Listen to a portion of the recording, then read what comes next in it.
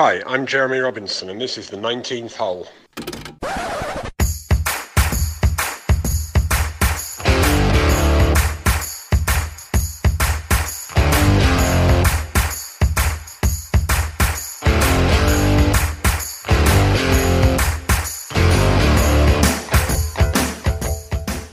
Hi, I'm Jeremy Robinson, and welcome to the second edition of the Black Star podcast, The 19th Hole, presented by glal.uk. As I mentioned previously, through my years of being involved in golf, both competing with Black Star, I've met some great people, not only from the playing and the coaching side of the game, but also from the business side. During these podcasts, I know that with the guests we have on, we'll have a lot of fun discussing the ups and downs of golf. Today, I'm delighted to welcome another great friend of mine from years gone by, Paul Way. Paul's a two-time Ryder Cup player and a three-time winner on the DP World Tour, which included beating Sandy Lyle in a playoff to win the 1985 PGA Championship. Paul, how is it? And many thanks for joining us. All good, Jerry. Not playing much golf, but all good. Good. Well, not good that you're not playing much, but good that you're good. Anyway, so as we... Say again, sorry.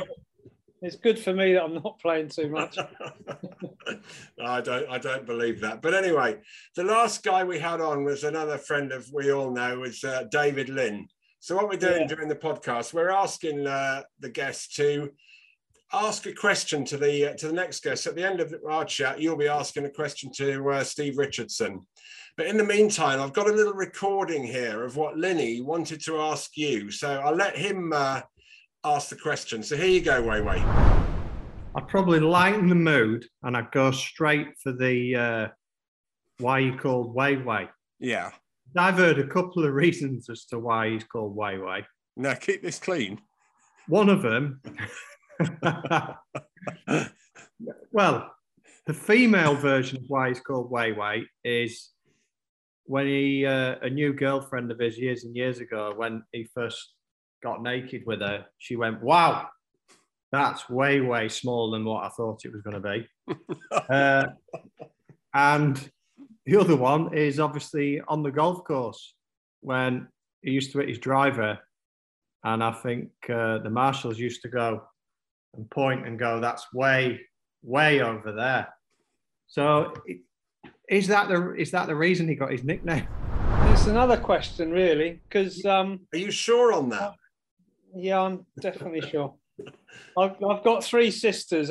You might know two of them that were in the golfing. Nikki was a pro and Jackie played well. Yeah. But, when you're at school in the 70s, there was a lady on TV. She was called Wei Wei Wong. So all my sisters were sort of called Wei Wei Wong because she was a dancer. She was on the Golden Shot with Bob Monkhouse, and she was actually in Man with the Golden Gun, James Bond film. So she was quite a sort of famous Chinese actress, and she was called Wei Wei Wong. So of course, in the school in the 70s, the kids called us all Wei Wei Wong, and I guess the Wong got dropped off, and we were just left with Wei Wei. So all my sisters were called it, and then I was called it. But I take it really because I could have been called Milky, I could have been called Ivor, so I could have had some terrible nicknames. And then going back to my initials, PGW. Oh yeah.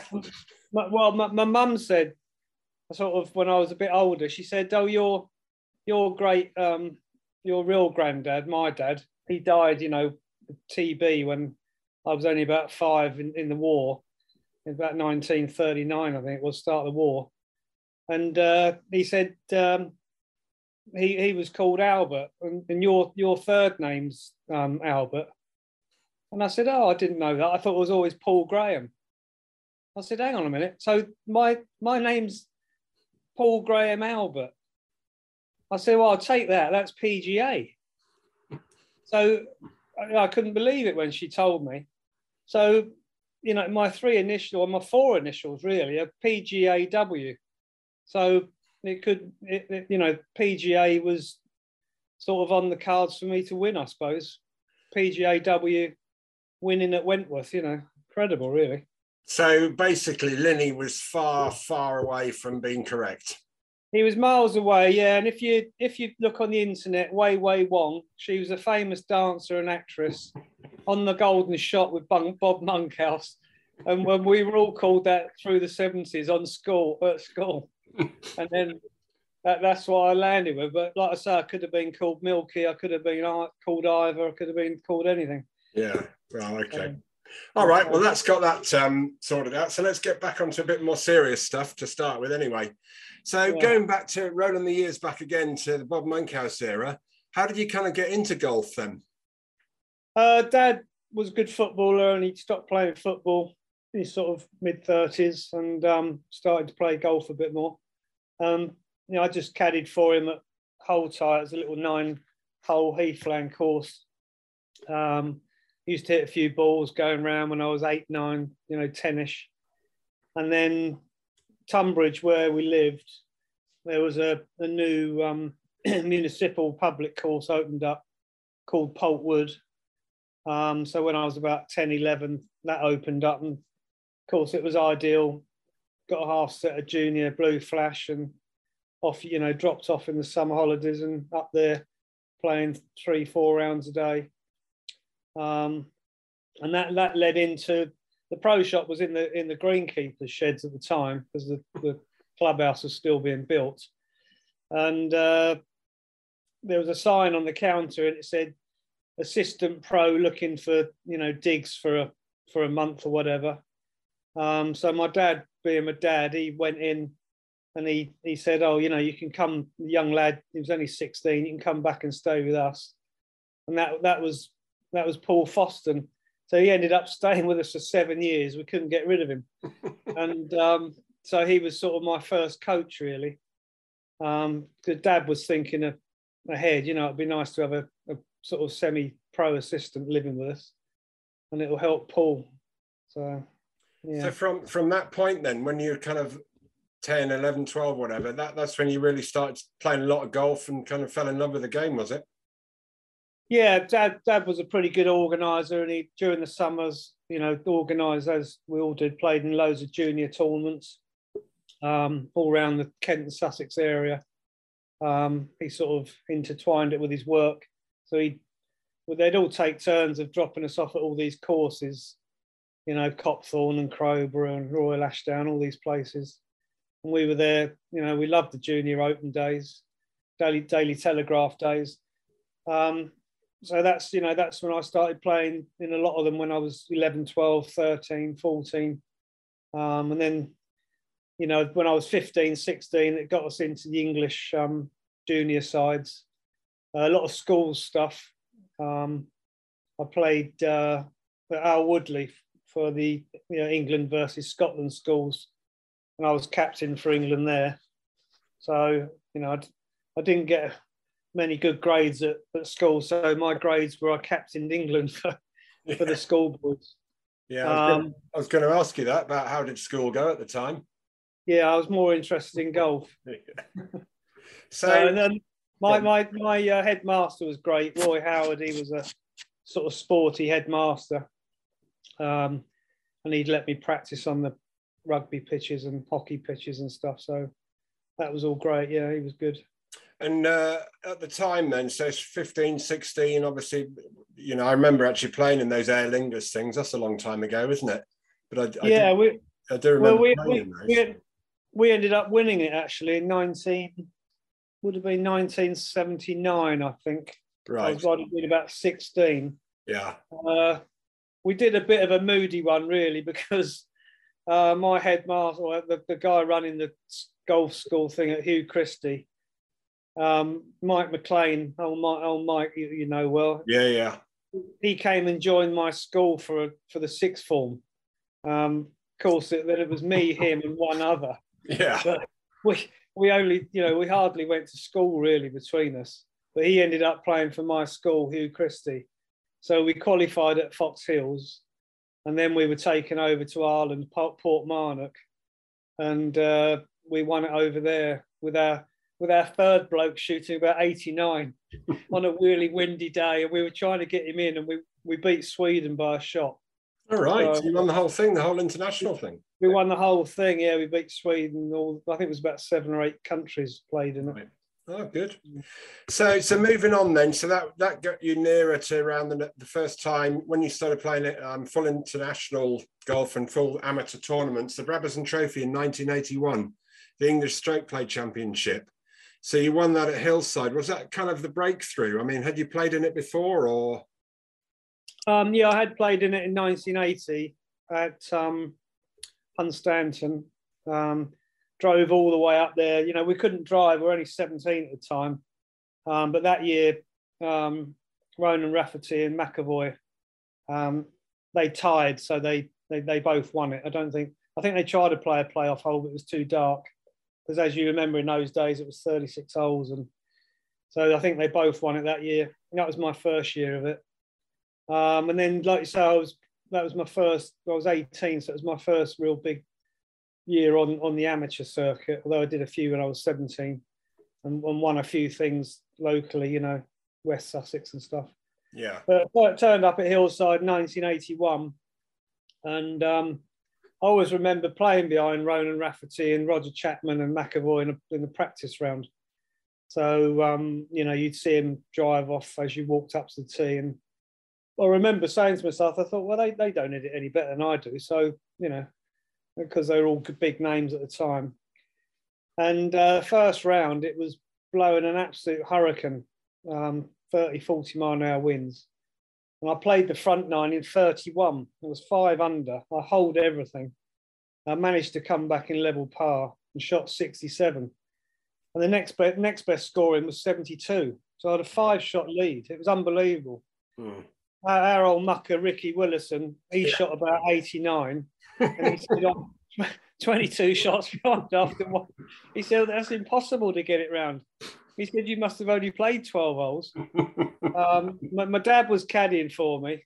And, you know, like my dad sometimes caddying, you know, we had a few rows now and again, like you do with your dad, telling you the wrong thing at the wrong time. But the second round, I managed to get it round in 72. So I was still 5 under for 2 rounds.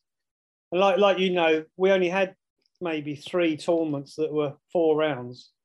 You know, the Lytham, the Berkshire, and the Brabazon in those days. And then I shot 79 the third day, which was blew a gow again. You know, 36 holes the last day, and then I managed to hang on. Shot 74 the last day and won. I think I won by about 3 or 4 in the end.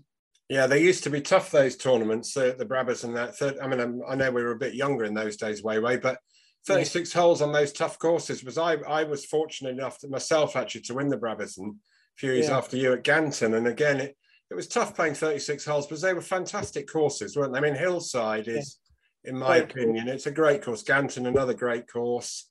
You know, so it was tough. It was a good tournament to win, wasn't it? Great tournament to win. You know, like I say, I was only 18. Yeah.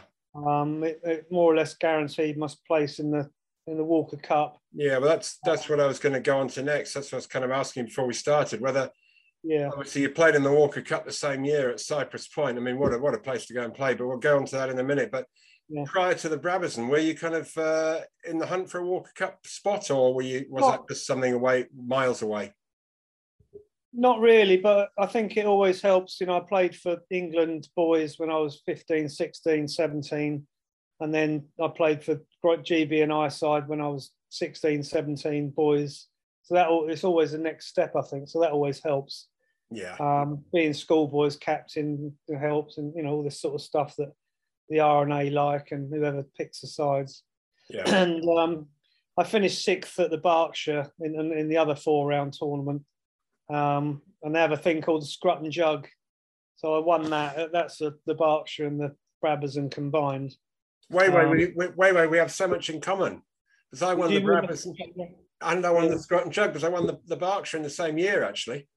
Do you know the history of the Scrut and Jug? Not really. I just know it's a combination of the Brabazon and the Berkshire put together.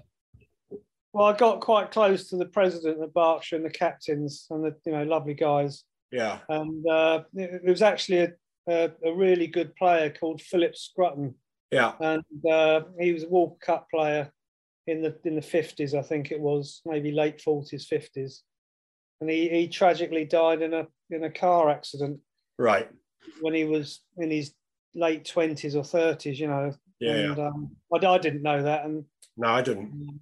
Yeah, so it was quite nice to know that, and that he'd won his thing that he'd.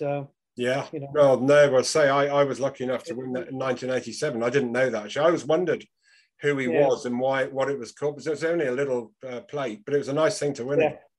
So going back to your 1981, so winning the Brabazon really just cemented that was done and dusted then for a Walker Cup spot if you're on the radar already.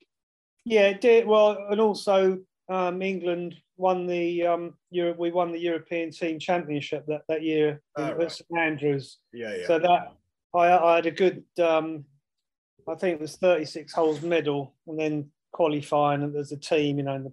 I played with Paul Downs and McAvoy, Chapman, Peter Deeble. I think Richard Boxall was supposed to play, but he was taken. Jeff Godwin, because he ended up getting the Walker Cup, he took his place because Richard was injured. Right. But it was an amazing finish to that when England won that trophy at the European Team Championships at St Andrews. We were all level, and basically Peter Deeble and Ian Hutchin were in the playoff going down the first at St Andrews, and Deeble fatted his second shot, and Ian Hutchins, Scottish player, he went into the burn. You know, he just got it a bit fat and went into the burn. Yeah. Peter Deeble hit it, sort of, you know, got it over. It was downwind, got it over, and he was 20 yards from the pin, but putting. And then there was 5,000 Scots people watching this. You know, it was a big thing at the time. Yeah. Not many English there, and I remember Ian Hutchin dropping the ball, you know, over the shoulder in those days. Yeah. And it landed in a divot. It was in a hole, in a sandy divot. And the pin, I'm not exaggerating, was no more than eight foot over the berm. Yeah. So he's got no shot. He's absolutely got no shot. But it was actually Peter Deeble to putt first. And Peter Deeble knocked it up stiff. So he's made 4. And Ian Hutchins now got to hold this shot, because we think we've won it. It was an impossible shot. He held it. He held it for a 4. It was one of the best shots I've ever seen in my life. And then second hole, Deeble made par and Hutchin bogey. So because of course you imagine 5,000 Scots went absolutely mad when he chipped it in. It was an incredible shot. Yeah. And then he 3-putted the next, and England won it. So that did cement, you know, my place in it as well, I think, you know. Yeah. So just moving on, so that Walker Cup at Cypress Point in 81, obviously I've never played there, but a fantastic place to play the Walker Cup. Who else was in the team? Must have been some other English guys in there as well, presumably then. Yeah, Roger Chapman, myself, Ronan Rafferty, Philip Walton, Jeff Godwin got in because of winning that European team. So Boxey was always a bit miffed, because Boxey, it really cost him a Walker Cup spot. Yeah. Who else was in it? Where Duncan Evans was a British amateur champion. Yeah, I remember Duncan. Yeah. So Duncan got in. Colin Dalgleish got in. Ian Hutchin got in. And who was the captain of that team? The captain was Rodney Foster. Oh right, so there was 10 of us. I think it was a 10-man team. Yeah. Rodney was a character. Yeah, lovely Rodney, and you know, we had a pretty good side really when you look at it. And then we went over there and stayed at Pebble Beach, in the hotel, the lodge. It was incredible. I shared with Roger Chapman, and I was snoring a lot, so he moaned. So we ended up getting a room each, so that was even better. He had steak and eggs in the morning, and you know, it was just incredible. We played. We went over there on the Sunday, Monday, and played loads of practice rounds around Cypress Point. We played Pebble Beach as well, but Cypress Point is the best course on earth. I think it's the best course I've ever played, and it's just tremendous how it comes out and goes into the pines, and then comes back out and goes into the dunes, and then it comes back out and goes to the sea. And the 16th is an absolutely incredible par 3. So that was, you know, I was lucky to play all 4 games there as well. Rodney put us in with my first pairing was with Duncan Evans. Although Roger Chapman and myself had played foursomes for England and in that European Team Championships, and we'd never lost. For some reason, I don't know why, Rodney paired me with Duncan Evans and Roger with McAvoy. And we both lost, so that was in the morning. In the afternoon, I won my singles match against Dick Von Tacky. I don't know where.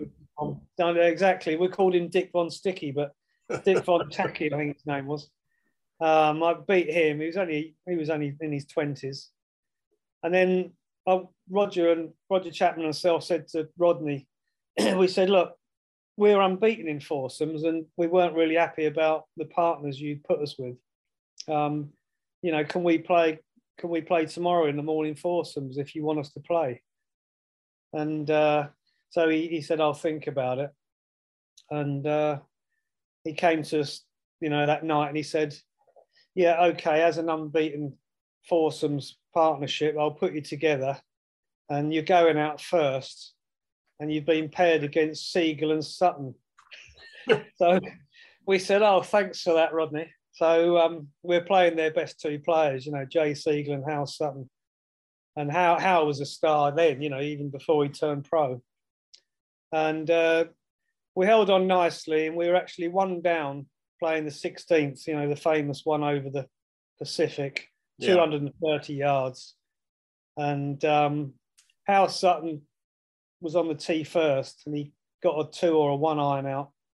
And for some unknown reason, he hit it 50 yards right into the Pacific, and splosh, it comes down. So Roger and myself looked at each other, and Rod said, well, it'd be silly to go for it, because they'd have to go for it from the tee again and make a birdie. If they make par, they make 5. So you could just chip it across with a 7 iron onto the fairway bit, which the members do. The members play it as a par 4 because they can't carry. Right. And, I pitch it on. So that's what we did. We hit a 7 iron over. I pitched it on. He held the putt. We made par. So that brought us back to level. It's all square with 2 to go. And I hit a nice drive off 17 along the sea. And Roger hit a great 9 iron in. He stiffed it to about a foot. So we birdied that and went 1 up. And then basically we both parred the last. So we beat them 1 up, which was, I hold a smelly little 3-footer left to right.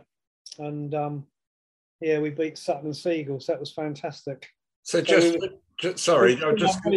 were still unbeaten, which was nice, Yeah, I was just going to say, for the people who don't know, I mean, obviously, most people have heard of Hal Sutton, went on to win a major, but Jay Siegel was the ultimate amateur, really, wasn't he?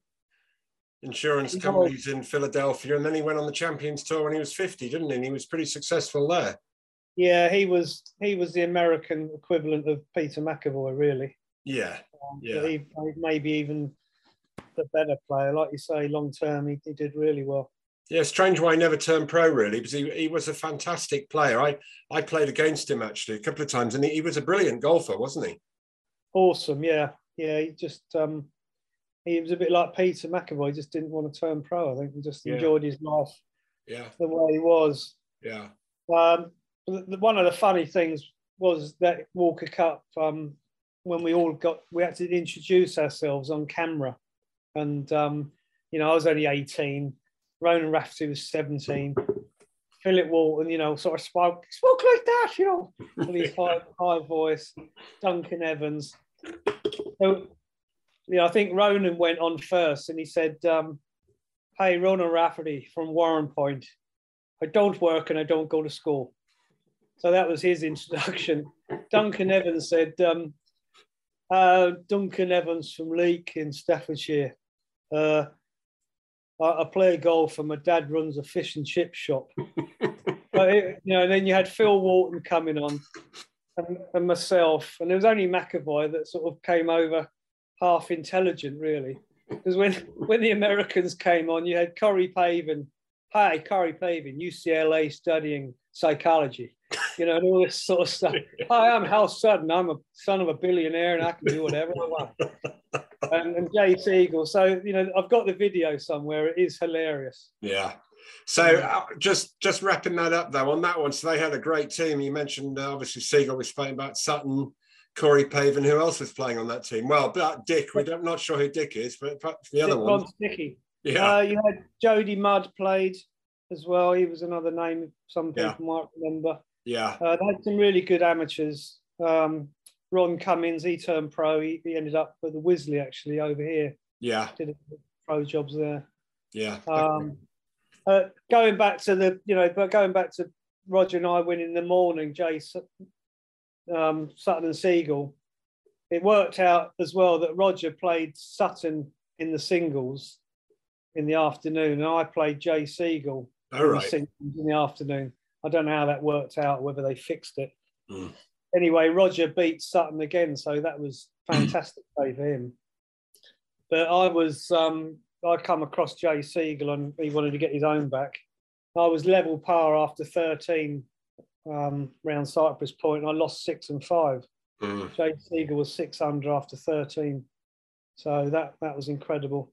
That shows how good a player he was then. I was only 18. He just showed me how to do it there. He was, like I said, I played quite nicely being level, but it's not the hardest course in the world, Cypress Point, and the weather was lovely.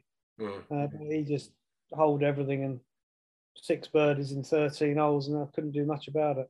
Yeah, but he was just going back to him, just finish it. I was lucky. I played against him in the Walker Cup at Sunningdale, 1987. And apart from being a great golfer, he was still a great golfer then.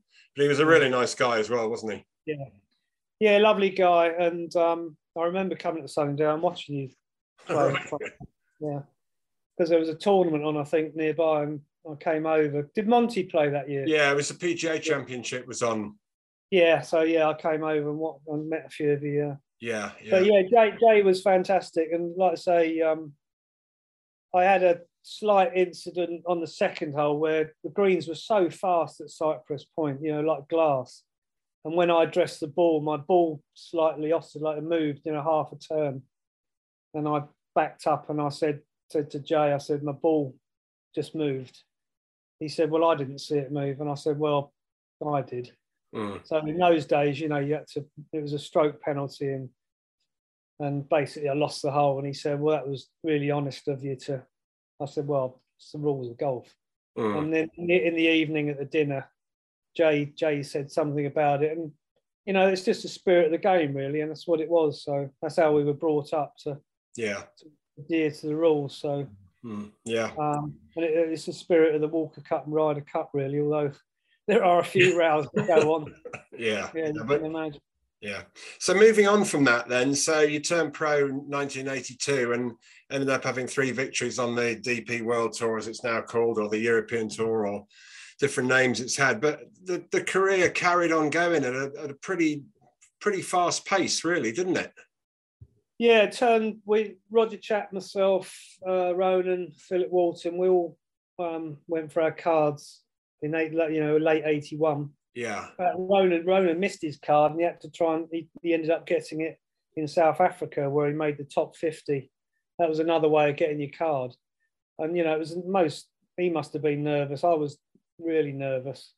So I shot 85 the first day around Dom Pedro that was hardly built, and you'd hit a nice drive and it would pitch in the fairway and ricochet out of bounds. It was outrageous, the place.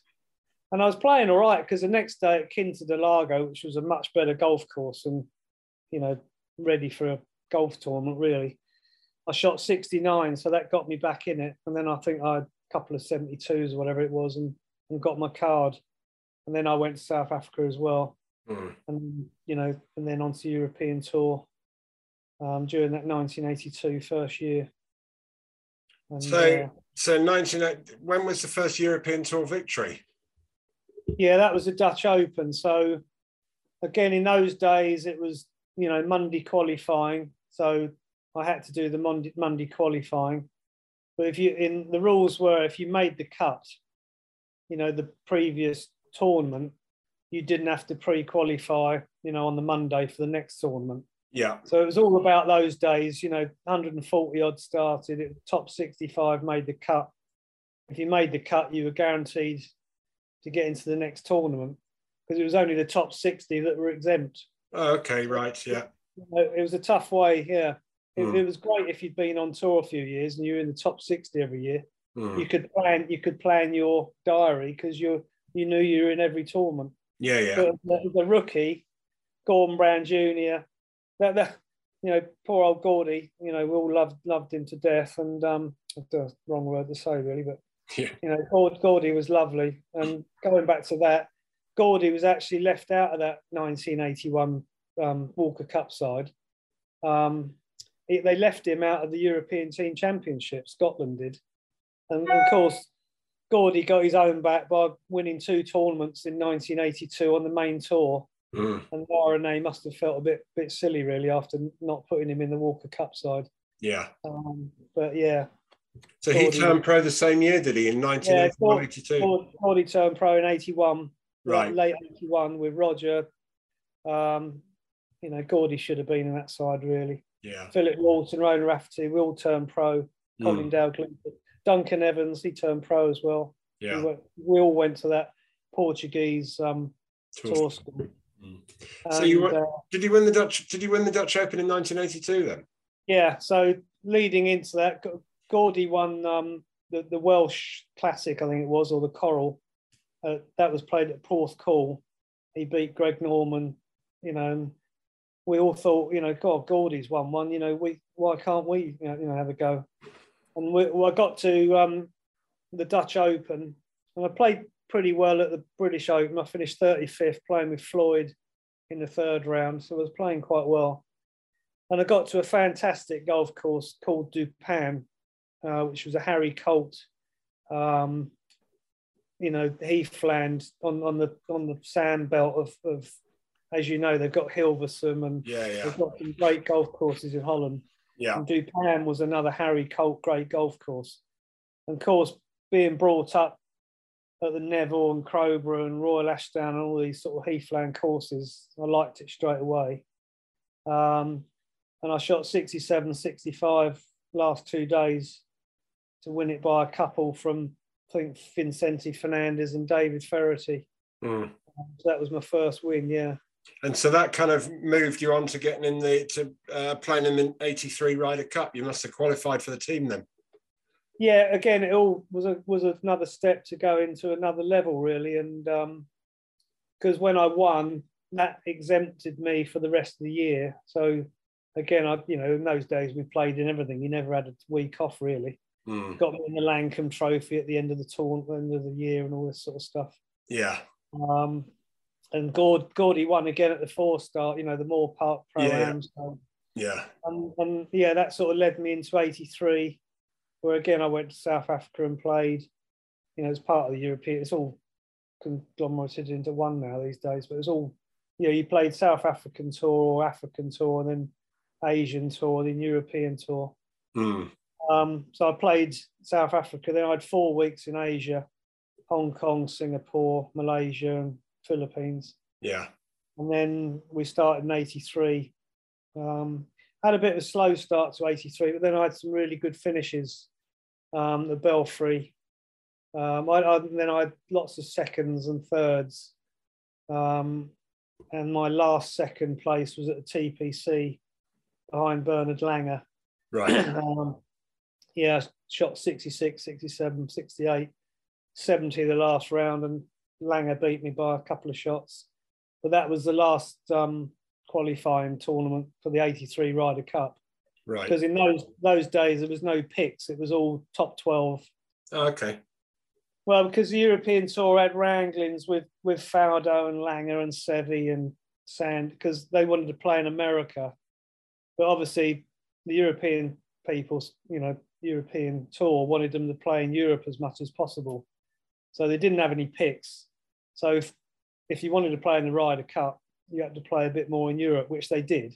And they were all good enough to play maybe half the tournaments we did, but they were all good enough to get in the side. Yeah. So Faldo, Woodsy, Seve, Langer, Lyle, they all got in that 83 side. And as I say, that second place got me into 11th place. It got me in the 83 side. I think Gordon Brown Senior was the 12th. Brian Wakes was in it. Canizares. Yeah. Again, we had a good team going over there. It's ironic, really, you say that, you know, the players wanted to play in America and not so much in Europe. It's still kind of the same to this day now, isn't it? Yeah, because it's all, as we know, America's always had the better courses, always had better money. Yeah. You know, it's great playing America with the crowds. Yeah. We get some great crowds in Britain and some in Europe, but yeah, look, and of course you've got the three majors or three of the four majors in America. So the guys like Seve and Faldo, they all wanted to play over there more. Mm-hmm. So just going back to that Ryder Cup then, so 1983 one, you qualified 11th. As far as I'm aware, you were the second youngest player to play in the Ryder Cup then after Nick Faldo. Yeah, I was 20 in about 5 months, I think. And I was second eldest, I think, to Faldo. Second youngest. Youngest, sorry. Yeah. And Jacqueline was our captain that year. First time he'd done it. And I was only 20, and Seve was only 26, but he seemed so much older, and Tony was only in his early 40s. But you know what it's like when you're younger. You always feel that people are so much, they're not old at the time, but they come across as your elders. So yeah, I was the youngest, by far, and Tony. Tony did it so well because we had Concord going over there, and with teams, he did it. He was a great captain. And then he said, "I'm going to pair you with Seve. First day, you're going to play foursomes and four-ball." And we lost in the morning in the foursomes to Tom Kite and Calvin Pete. And I remember there was no sort of real plan, even on the putting green beforehand. Seve said, do you want me to go first, or do you want to tee off first in the foursomes? I said, well, Seve, I'm a little bit nervous. Can you tee off first? He went, no, that's good, you're nervous, and you tee off first. So I said, oh, thanks for that, Seve. So I hit him straight in the bunker. And he said, Paul, don't worry where you hit me. I'll get you on green from anywhere. So that was great. And he hit 5-iron out to within 15 foot on the first hole, so he gave you a lot of confidence. But we lost that game. Kite and Pete beat us. But in the afternoon, we beat Floyd and Curtis Strange, I think it was. So that was great. And then the next morning, Saturday, we were paired again in the four balls. So it was four-ball foursomes this time. And we halved that morning. Can't quite remember who we played. Might have been Floyd and Strange again, maybe. But and again, going back to being knackered and tired, you're traveling over there, heat. It was very hot and humid in Florida. And you play practice rounds and dinners, and I'd played 3 rounds, so I was ready for a rest in the afternoon, really, sit around the pool. And Jacqueline, because we were staying at the PGA National, that was where it was played, where they play the Honda. And Tony said, look, Paul, you're not having a rest. You're out again with Seve in the foursomes. I said, oh, all right, Tony. I said, who are we playing? He said, you're playing Tom Watson and Bob Gilder. I said, oh, that's okay. I love Tom Watson. I've always wanted to play with him. So Seve and I can't remember who teed off first or whatever, but we won the first hole. And on the second hole, we're both in the middle of the fairway. And I'd driven off, put him in the fairway, and the Americans went first. I think it was Bob Gilder. He hit an 8-iron. It just floated up in the wind a bit. And the pin was tight right. And the ball came down plugged into the right-hand bunker. He hit it in the right-hand bunker. And Seve sent me up to the green because he wanted to make sure it was, to see if they could get up and down. So I walked all the way up to the green and saw their ball absolutely plugged and no shot at all. So I turned around to Seve and sort of, I went there dead. So Seve went like that 150 yards away and hit a great iron in to sort of 20 foot left of the pin. So, you know, we made 4, they made 5, we went 2 up. And we were 5 up after 6 holes. Just Wow. incredible. And managed to hang on. I think we beat them 3 and 2 in the end. And that led us into the singles. You know, I think we were 8-8. So we were level going into the singles. And I got drawn against Curtis Strange. And I was 3 under after 9, 3 up, and just basically, you know, I hung on and beat him 3 and 1 in the end. So that was you great.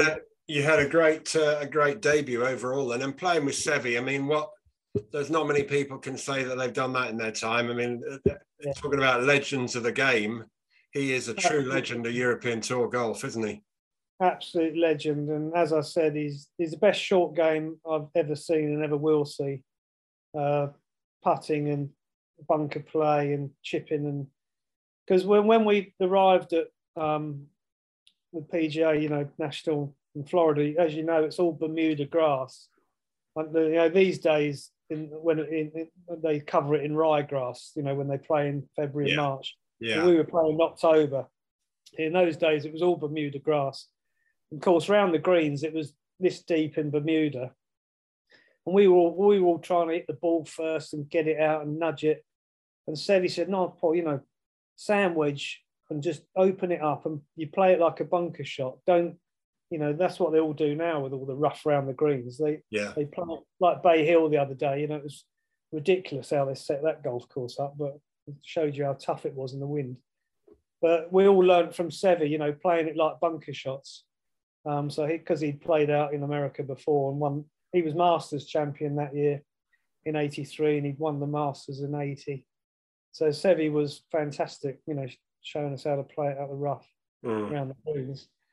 Seve blames himself a bit because he was 3 up. I think he was 3 up against Fuzzy Zeller after 10 holes, and he did well to get a half. That was the famous 3-wood. He did it twice actually. He did the famous 3-wood out the bunker at the last at PGA National over the water, 250 yards. He actually did it playing with me in the 4-ball. I think it was in the morning of the second day. And Seve said to me in the practice rounds, he said, if we're in trouble, I'm going to cut the corner off. And even if I'm in the bunker or the rough, I'll have a go at getting it on the green, you know, big dog leg left. So he ended up tying. He got half with Zeller.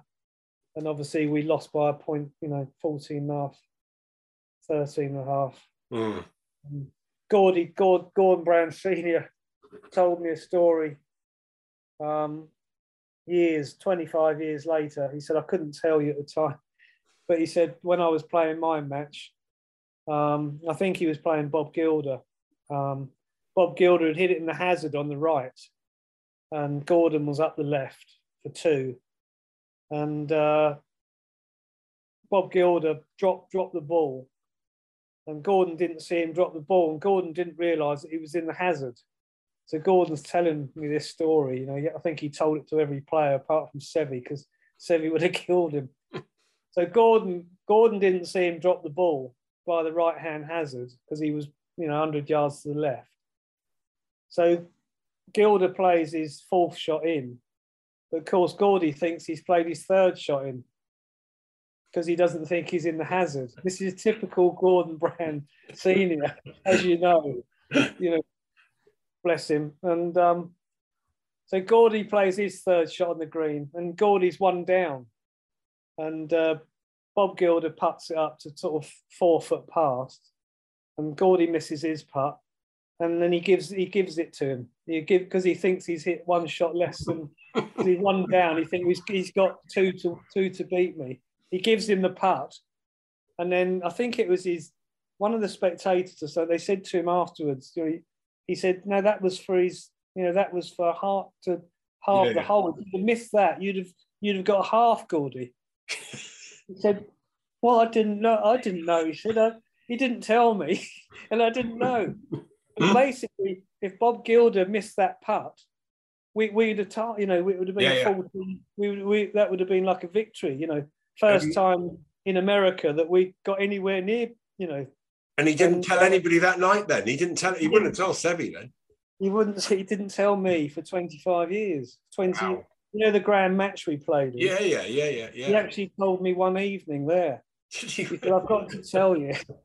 Of course, I wasn't too happy, but I said, Gordy, that sums you up, really. But it wasn't really his fault. Bob Gilder was a bit sly. Yeah, I was going to say, Gilder could have said something, couldn't he? Well, having a quick drop, and you know what it's like in those days. We would have had a PGA official on the fairway, but really bad communication, saying that Gilder has actually had one more shot than Gordy knows about. Yeah, which is a bit, anyway. It was incredible. It would never happen now, but although it was on TV, it'd never happen now. In '83, it was limited, you know. So that moved on to the '85 one, which was a historic match, wasn't it? Yeah, similar sort of side. You know, we had played at the Belfry. Belfry, yeah, Woozy, Seve, Faldo, Langer, all the guys, Howard Clark, Sam Torrance, myself, and the Spaniards, Canizares, Pinero, Rivero. Yeah. And Seve, obviously. So we had a good side again. In those days, I think it was either top 9 or top 10 and two or three picks. So Faldo was a pick that year because he played, like I said, more in America. I can't remember the other 2 picks, but because I won the PGA and I was, I had a good run through that early 80s, I was guaranteed being in the side. What year did you win the PGA then? That 85, yeah. That was the best run I had, really. I won in South Africa, 19 under, around Rand Park, the South African Classic. Then we played a few in Asia, but then coming back to Europe, I lost in a playoff in Tunisia where my ball got stuck up a tree in the middle of the fairway against Stephen Bennett. After watching him get up and down from an impossible bunker shot, he got up and down to get in the playoff. So I was a bit miffed that I put that down as half a win winning the Tunisian Open. So I won in South Africa, then I tied first at Tunisia. Then I won the PGA at Wentworth. Then I was third at the Dunhill Masters behind Trevino. Then I was third at the Irish Open at Royal Dublin behind Seve.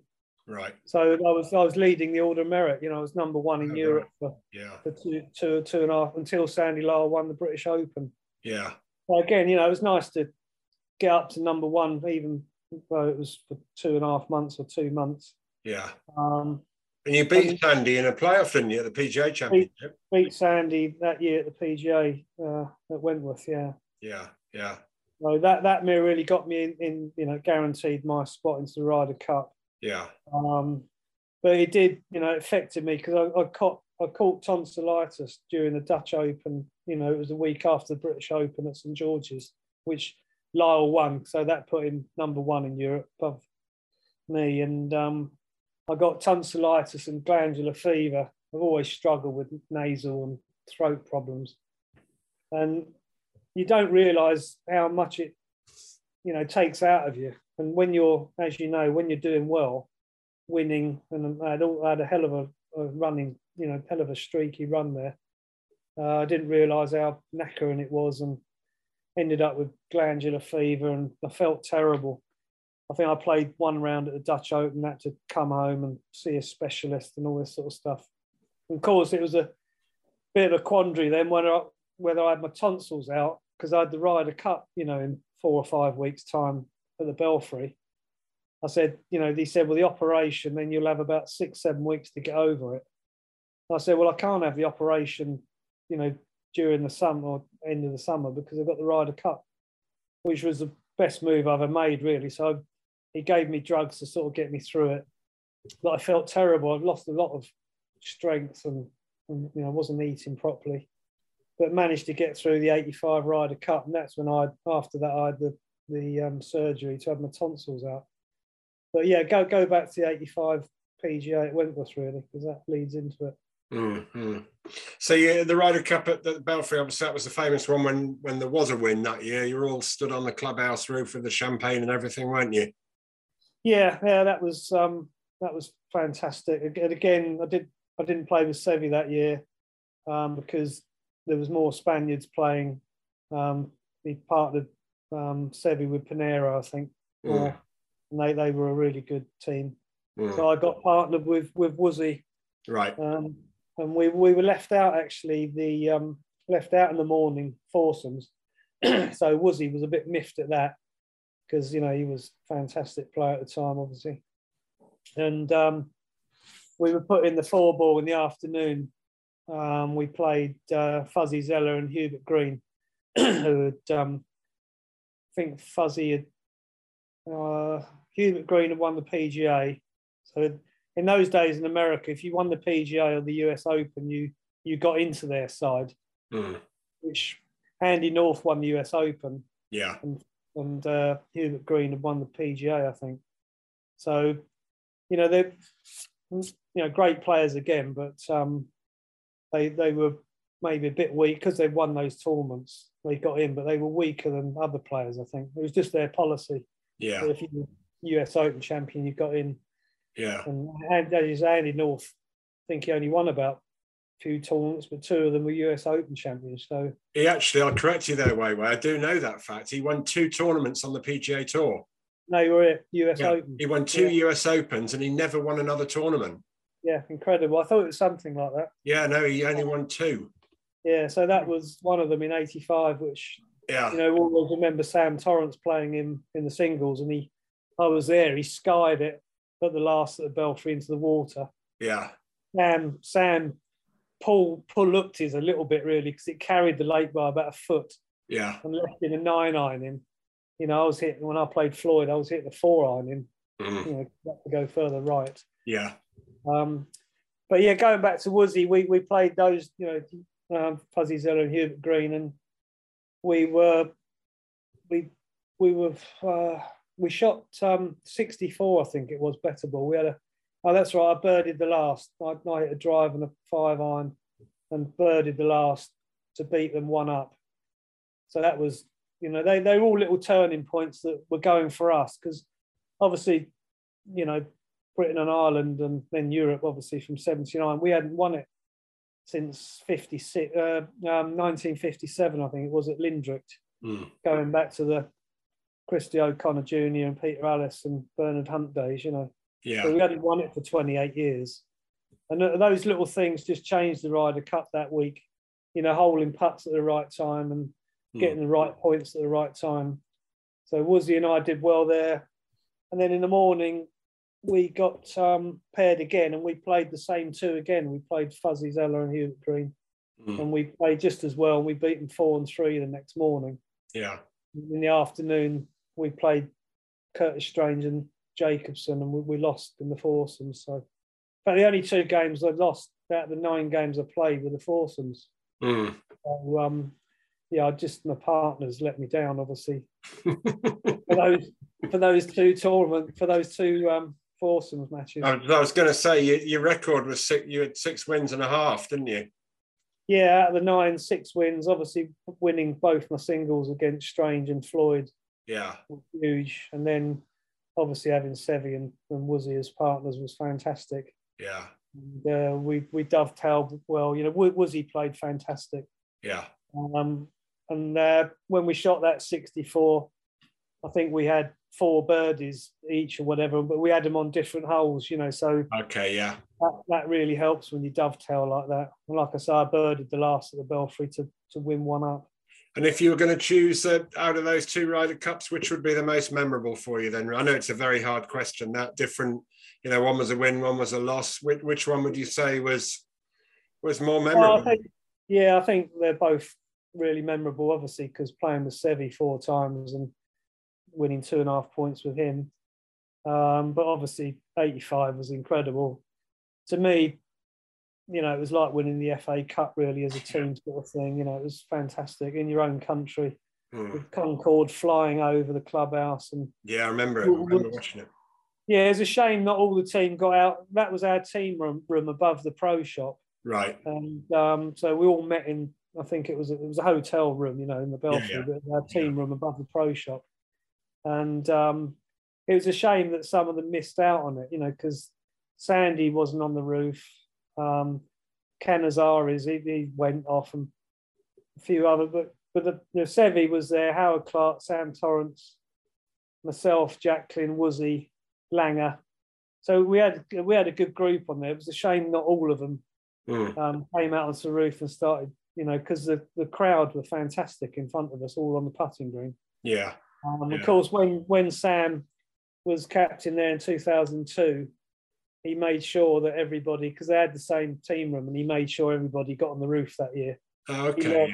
Yeah. He learned from it. He made sure everybody got onto there. So just finishing off on this tour, really, everybody kind of thinks Seve was the man who turned the Ryder Cup round for Europe. From the 83 one in Florida, and then moving on to 85. Would you agree with that or not?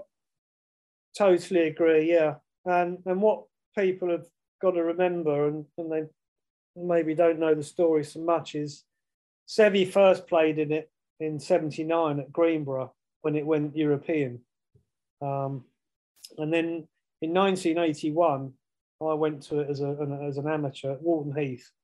Seve was left out of the side. He was Masters champion in 80, he'd won the British Open in '79, and because he was having rows with the tour, European tour, about appearance money, Langer and John Jacobs, I think, was a captain that year. All sorts of political rows going on, and committees saying he shouldn't get appearance money and all this sort of stuff. So they actually banned Seve from playing in '81, although he was in the side. Which, you've got to give it to Seve and to Tony Jacklin, really, because Tony Jacklin had to then coerce Seve to come back and play in '83. Right. But if I was Seve, I'd have said, on your bike, we're not getting paid any money for doing this. And, as you know, the Ryder Cup, they get a little bit more now than we did in the 80s and 90s, maybe. But I wouldn't have blamed Seve to say, no, you didn't want me in '81. I'm never going to play in it again. So fair play to him, really. He was, fair play to him and Tony Jacklin. And obviously Tony, he had a house in Spain, I think, at the time, and he'd moved from Jersey, wherever. I think he was at Valderrama. So he knew Seve well, and Tony, he's a lovely guy. So he talked Seve round, and Seve, this is going to be for your career, and it's in America, PGA. Nicklaus, Jack Nicklaus is their captain, and that was another great thing. With Jack being their captain in '83, Jerry. We went to his house in Florida, West Palm Beach, and he had a helicopter and a yacht and a tennis court, golf complex, and just amazing. Yeah. And I didn't have a camera at the time, and you didn't know mobile phones, and you can't really go to someone's house and start taking pictures all over the place. Jack invited us all the team round for a dinner. Marvelous times. Yeah. But then going back to Seve, so Seve said, "Yeah, I will play," and then of course he got partnered with me, 20-year-old, and he said, "Tony, I said I'd play. Now you've partnered me with Paul, But he was fine in the end because Seve was like a god, Yeah. So, you got to give it to Seve. It's easy to give flack out. And really, he was worth every penny he could get out of every sponsor of every tour on the European Tour. Pay him 50 grand a week. Pay him 100 grand a week because he was the Tiger Woods before Tiger Woods. Yeah. You're trying to sell the European Tour, and if a sponsor wants to pay Seve whatever appearance money, just let them do it. And that was what it was over. It was over. You know what it's like. You get the odd bit of jealousy out there, and the green mask comes on, but really the other players should have been. I'm not naming any names, but the other players should have been. We need Seve to be playing in all our tournaments. Yeah. And because he was, like you say, he was the kickstart of the Ryder Cup and the European Tour. Your Paldos, your Woosies, your Langers. Yeah. He had an aura about him. I remember when I turned pro, he did have an aura, definitely. And it must have been the same when, Tiger Woods was in his prime. Obviously, every sponsor on the PGA Tour, around the world, wanted these players to play, and understandably, you know. So, but anyway, there you go. So great memories of the Ryder Cup for you. 2 Ryder Cups, 6 wins, not a bad record, really. Great memories. Yeah, 6.5 out of 9. I was very, very pleased with. Couldn't have got a lot better than that. And 2 out of 2 or 2 out of 4 in the Walker Cup was nice as well because, you know, Cyprus points. So, you know, and going back when you're younger, Jerry, it's like Mike Clayton says, all these great great golfers at the time, and you can say it now with even the likes of Rory. If you said to Rory, who designed this course you just won at, he'd go, not got a clue. And we were all the same. Who designed Dupin, where I won the Dutch Open? I haven't got a clue. You find out it was Harry Colt, and you find out, hang on, Wentworth was designed by Harry Colt, and Walton Heath was partly Braid, you know, and all these. I love Harry Colt golf courses, and you know, I've done well on them, and you find out, oh, that's why, you know, because you love the way that they're all set up and the way they play, you know. But as you say, though, when you're younger, you don't really think anything about that, do you? You just, it's like the fit going back to the strut and jug, as you said. I mean, I had no idea about that, but it's all, the history of the game is all interesting. So it only gets interesting when you get older a little bit more, and you want to learn a bit more about course design and links courses and heathland courses, and you know, moorland courses you got, and downland courses, parkland courses. I mean, my course, Neville, half the members don't know whether it's a parkland or a heathland. It's a heathland, you know, and they go and plant trees all over the place, and like you know, you get this at golf clubs. You have to look after what you've got. If it's a links, you don't go and start putting trees everywhere. If it's heathland, the same sort of thing, really. You've got to find, you know, I have members coming to me and say, well, how have we got links grass when it's in Tunbridge Wells, inland? I said, because it's heathland, and your fescues and your fine bents and fescues, they like growing on acidic soil, you know, and go and plant trees everywhere, then that affects all the grasses. You wouldn't go down to a links course and put trees all along the fairways. But as you say, though, you wouldn't think about that when you're younger and you're just pitching up and playing, do you? But you know, it's right. You go to Walton Heath, and it is a heathland, as it says in the name. It is what it is on the can. And you know, you look across there, and it's just great golfing territory, really, isn't it? Exactly. We're so lucky to have so many. And again, you know, I have people saying to me, well, you know, Neville's on clay. And I said, well, so is Crowborough Beacon, Royal Ashdown, Piltdown, and actually Walton Heath is all on clay. But then obviously in Surrey, you've got the lucky ones that are on that sand belt. Your Bunningdales, your Wentworths, your Hankley Commons, you know, the Swindley Forest, your West Hills, and you know, you can go on and on and on. New Zealand Club, we all love them. And really, that's another thing that I'd say about today. A lot of the players are playing on these great big monster golf courses, like in the deserts, you know, in Saudi or in Dubai, all these places. And we were lucky, really, to play tournaments at your Sunningdale, you know, Walton Heaths, Wentworths, all these places, because technology, you know, they can't play there now because they hit it so far because of technology. No, it is. Yes, it is a shame. Some of the courses have stood the test of time.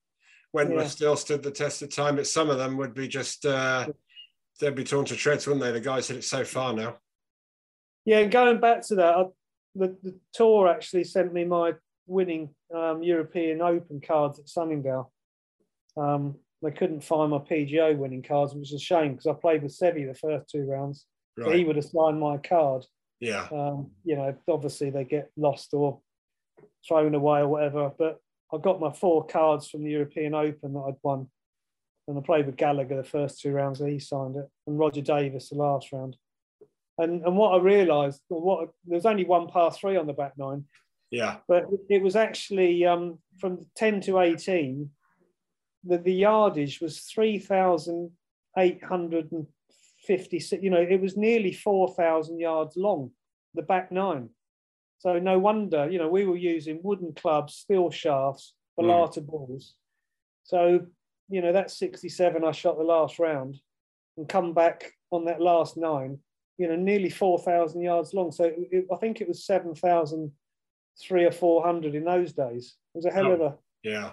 And what you know, when I analyse my game, I always liked longer courses. I could hit one iron closer than I could a wedge.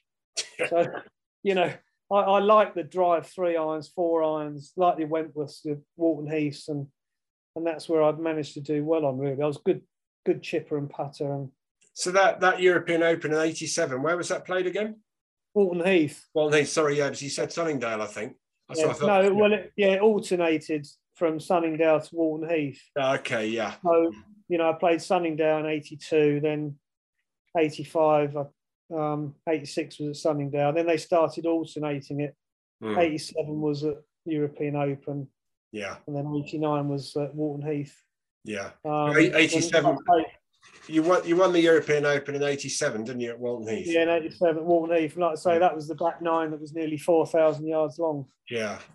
So just kind of moving on from that. So I don't like to be the bearer of bad news, but what you won the you played in the Ryder Cup '83, '85, and then you won the European Open in '87. And I remember when you won it, people were saying, well, was he going to get picked for the Ryder Cup? Because your form had kind of dropped off a bit, hadn't it?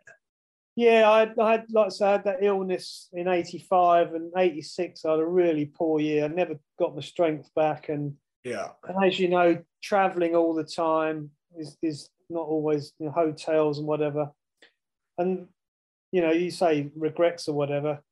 I was with IMG management, you know, pretty good management team. But if I had my time again during that '85 season, when I had all those, you know, won in South Africa and Tunisia and won the PGA and leading the Order of Merit, I'd have, because, you know, you've got contracts with Wilson and Pringle, and in those days, being young, you felt like you nearly had to play every week. You know, you hardly had a week off.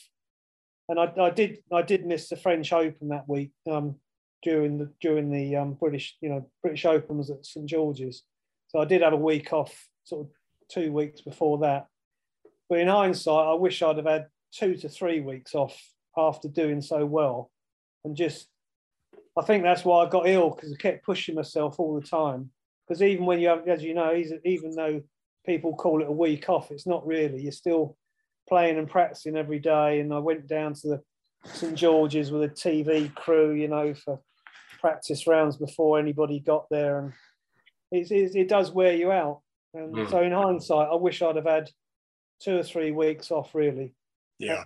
After I did so well, and then I don't think I'd have got ill, and I'd have been carried on being better. But in '86, yeah, look, because it's so easy to lose a bit of confidence, and, you know, as you know, it's easy to miss a few cuts and you get on a roll. And '86, I had a poor year. '87, I was really struggling. And then always remember the week before the European Open at Walton Heath, we played in Switzerland, in Prague, you know, in European Masters. Yeah. Swiss Open, more or less what it was called. And I'd shot, I think I'd shot 71 or so. I was 2 under. And 3 under, as you know, there's always a low cut there. Yeah, yeah. 3 under made the cut, and I'd shot 2 under, and it sort of compounded even more. You know, I thought, because in golf or in any sport, it's so easy to keep knocking yourself, but you've got to give yourself some G up sometimes. And so I sort of came away from that and said, you know, hang on a sec, I've played a lot better there. You know, I shot 2 rounds under par, just missed the cut by 1. Of course, as you know, when you're missing cuts, you go home for the weekend and you're missing out on 2 medal rounds, where all the people that have made the cut are playing 2 medal rounds, you know, and you're not. You go home and mope and whatever. So I just tried to G myself up and say, look, you played a bit better there. And I went into the European Open at Walton Heath the next week, and I could stay at home, so stayed in Tunbridge. I had my house there that I'd bought in '85, and I had a friend caddying for me. Yeah, he was in the Aer Lingus side, you know, when we won the English Schools thing. Yeah. So Nick Massey. So he caddied for me. I could stay at home. And then we had, you know, nice couple of first rounds, I think 70, 71 or whatever. So then my next round, I shot 71 again. So I was 4 under. And Langer was leading, I think. And Greg Norman, Seve, they were all up there. And I blitzed the last round, you know, 67. So 1 by 2 in the end. Yeah, yeah. And like I say that, and then I had Tony coming up to me because the Ryder Cup, I think, was picked the week before. Yeah. So it didn't count. So Tony sent me a nice letter saying, you know, sorry that you're not coming to Muirfield with us. But to tell you the truth, even after winning, I still wasn't playing. To play in a Ryder Cup, you've really got to be on your mettle, you know. And after the pressure of 85 and 83, you just think, I'll leave it to somebody else, you know.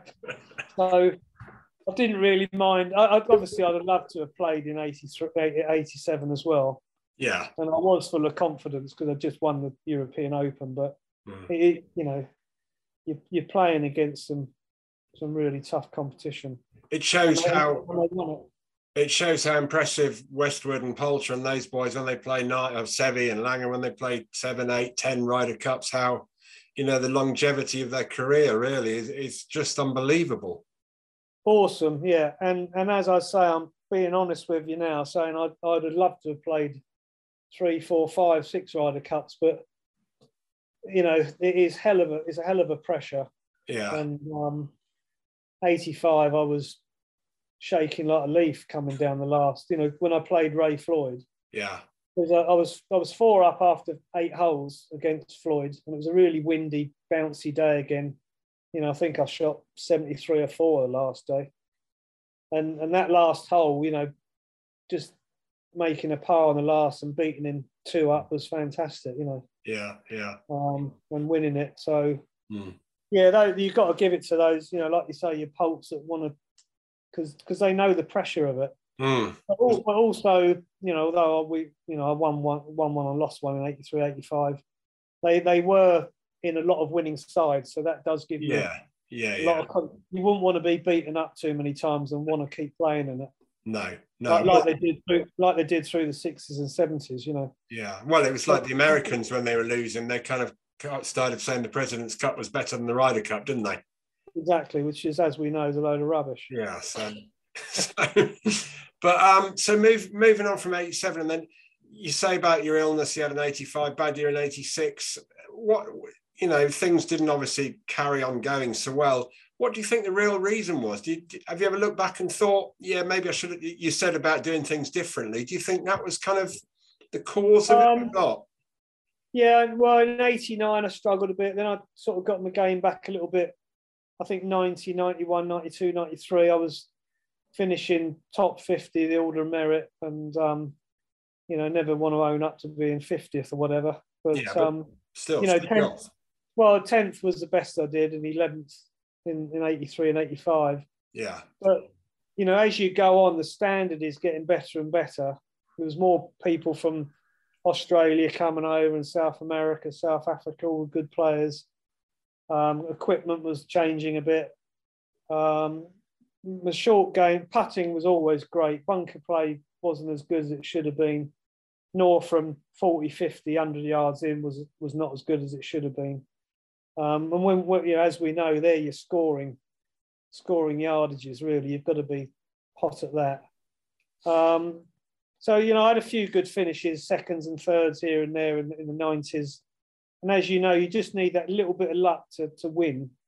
Although I won 4 times, you know, one in South Africa and obviously Tunisia, and then I won the other 3. Those sort of 5 times I had a bit of luck and things went for you and you win. It's easy to, you know, I've had lots of seconds, thirds, top 10s and top 5s where you just think, oh, yeah, didn't quite, you know, hold that putt at the right time.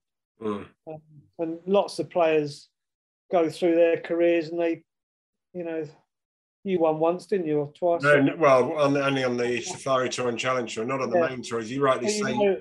You know how close it is. Yeah, you just need a bit of luck, as you say, hold a putt at the right time, or not that you wish it on him. Another guy might miss a putt at the right time for you. Yeah, so it all comes down to that, and when I analyse it, I was a streaky player. I was good when I was good, but I wasn't consistent enough. No, but looking back on it, though, I mean, you've had a great, you can sit back and with your slippers on, way, and you've had a great career, in the Ryder Cup, things. You could go on talking about them for years and years. Well, I've heard you talk about them for years and years. Yeah, exactly. Well, that's I bore people to death about it now. So, looking back on it, would a couple of last questions just to finish on. Would you have generally done anything different in your career to stay out there a bit longer, or was it a case really you finally just thought, no, I've just done my bit and I've had enough of it? It was a little bit like that. My dad unfortunately passed away in 1995-6, when I was 33, 34. Yeah. And he was a big sort of inspiration behind me, and that doesn't help. It didn't help me anyway. It can help some players. I know Justin Rose, his dad was great, and he passed away. And sort of Justin kicked on a little bit from that. But I was always, I liked being at home too much, I think, and with my family and dad, and that didn't help. Yeah. And then, again, I'd had, because of winning the PGA, I'd had 10-year exemption from 85 to 95. Yeah. So I think I finished in the top 120, whatever it was, in 96. I still had my card. Yeah. 97, just struggled again, and you're getting a bit older, you're 30, whatever you were there, 34, 35. So, and the standard, Jerry, as you know, the standard through the 90s and going, and then you had Tiger Woods, starting his career, and, the players are hitting it longer, and you're getting older and stiffer. And but it's, I'd love to, everybody loves to have been better. Tiger would love to win 19 majors, but it looks like he's going to have to stick on 15, which is just unbelievable, Yeah. So generally no regrets then, really, Wei? No, I don't think you can have too many regrets. I think you can do things a bit different. Like I said, I'd have had more rest, but because you're under so much pressure with contracts, and sponsors, you feel like you've got to be out there, and as you know, in those days, if you didn't play, you didn't get paid, so you had to go out there. And the money wasn't as good. Yeah. But, that led me into doing lots of corporate stuff when I was in my 40s and stuff like that. So that's kept me going. Yeah. So another question I asked Linny last week about, obviously golf's changing a lot, especially at the moment, and you would have played a lot of golf with Greg Norman and would have known him personally and still do know him personally. What's your kind of views then on at the moment with what's going on, or what's possibly going to go on with, with the Saudi Arabian backed new series, with the first event, ironically, which is kind of part of the Asian tour, but it's actually going to be in London on the Centurion Club in June.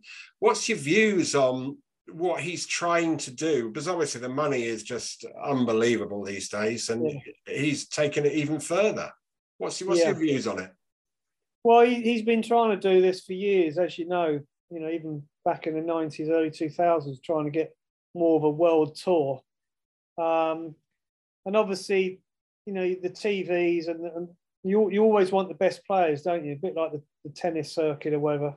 So he's maybe trying to get more of a world tour going. But, I love watching the PGA in the evenings in America. I don't watch so much European golf these days because it's, on in the day or whatever. But, Greg's been trying to do it for years. So he's obviously got in with these backers from Saudi Arabia. And like you say, I thought all the tournaments were going to be over there. I didn't realise that the first one's going to be at Centurion. And Gary Evans having a go at him the other day about the golf. I've not played it, so I don't know. But it's like a lot of these new ones, you've got your pylons and your roads everywhere. And I know a member there, he said it's not as bad as he's making out. But no, I mean, I played it once. It's not a bad course. But we were saying, but I personally believe, whether you like wherever the money's coming from, but I just think at the moment there's still room for more tournaments. Not everybody has to play in every tournament, and it helps the game of golf, and it gives the young players more of a chance. And I I don't think there's anything wrong with it. Yeah, no, that's what I was going to say. I wrote that down in my notes. It does give more players a chance to make a living at the end of the day, because, you know, it's not all about the top 100, is it? You know, there's lots of pros all over the world that want to play in all tournaments and make a living. Like you know, that kid that won yesterday in the European Tour in Qatar, wasn't it? You know, that was fantastic. Yeah, Ewan Ferguson. Yeah, I mean, I watched the last couple of holes. Yeah, and I watched him hit that wood into the last. Yeah, and I was sort of going through it with him. I was going, right, this is your shot that you need to focus and really focus on, because, you know, and he hit a beautiful shot, and he maybe just didn't hold it up enough. And of course, you got the water there, and he hit a great shot in there, and it just went a bit long. And as with the chip, as we know, it's so easy to get a little bit handsy when you're under that pressure. Not do it with your body and keep a slow motion. And he was back into the wind, and he hit it a bit hard. But what a great putt! Yeah. And that has set him up, really, because the other kid was putting for eagle. He could have easily hold it, and he missed, and he wins. You know, that's, as we're saying, you're going back to a little bit of luck you need to win. Yeah. You know, Ewan Fergus, he could have missed the putt. The other kid holds, and he shoots 700 and he wins. But the thing is, I think, though, the more tournaments about around the world, the more chance it gives to people. We don't, you know, everybody wants to, you know, the Masters and everything coming up. They want to watch the best players playing in a certain amount of tournaments a year. But not every tournament needs the very best players to play every single week, does it, to make it good viewing? Yeah, no, I agree with you there, yeah. You know, and, well, it'd be interesting to see who takes the invites up and comes to Centurion. Well, that is the thing. It will be very interesting to see. Yeah, Mickelson will be there. But he might... well, that will be a very interesting. It's a very good question, really, of who will be playing, isn't it? Whether Mickelson will be playing. I mean, it's just going to be interesting. So anyway, we'll see what happens with it. But it's an interesting thing, and I'm sure the PGA Tour don't seem that worried about it. But you know, Greg Norman's on a mission, isn't he? He is, and he has been for, like I say, since the mid-90s, early 2000s. Yeah. And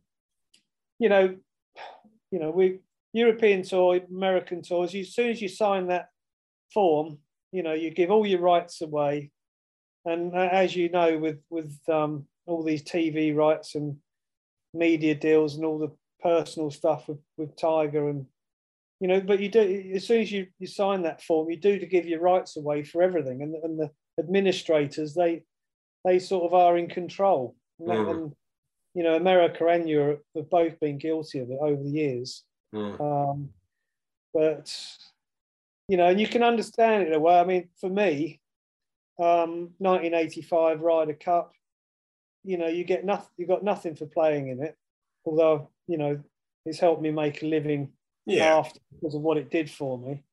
But you lose all the rights to all the videos and all the, you know, YouTube, and of course it all goes to the tour. It all goes, as you know, we weren't on in America. They're lucky to have pensions. Yeah, well, that's the main difference. European Tour, we used to have all our general meetings, EGMs. You know, we're all. You know, I remember Wayne Riley walking out one of them because he was so annoyed that, you know, the administrators look after themselves with all their pensions. And players, we didn't get anything, you know. So I know what you mean. If you carry on going down this route, you're going to get us in trouble soon. But no, I know what you're saying. The only the truth. It's the truth, and basically the European Tour couldn't afford to do it anyway. Yeah, the American Tour could do it. And you had to have your own pensions, which, you know, I did that really. You end up putting your own money away. I mean, it was more difficult for the European Tour because it wasn't the euro and the pound at the time. It was all the different currencies and everything, so it made it more tricky. But I agree with you, and a lot of people, you know, the pension is often a topic of conversation between older people who are players who used to play on the tour, isn't it? It is, yeah, and America, you know, they have done it right, but you know, it's amazing, really, the amount of money Phil Mickelson's made, and even Greg Norman, and they'll be on great sort of pensions from America. They, but it'll be interesting to see when's enough.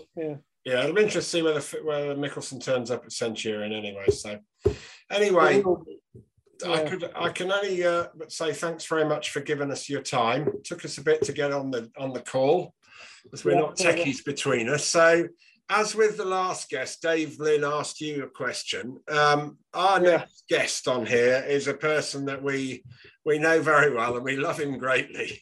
Rico, Steve Richardson, who of course was a Ryder Cup player like yourself, a one-time Ryder Cup player. We've known Steve for years and years and years, and had some great laughs playing in the Grand Match, you know, that Peter Ellis, bless him, used to run. Yeah. And but yes, when I start speaking to Rico, the first question, I'd like it really to come from your good self. So I say, as I said to Linny, keep this clean. But what do you want to ask Rico?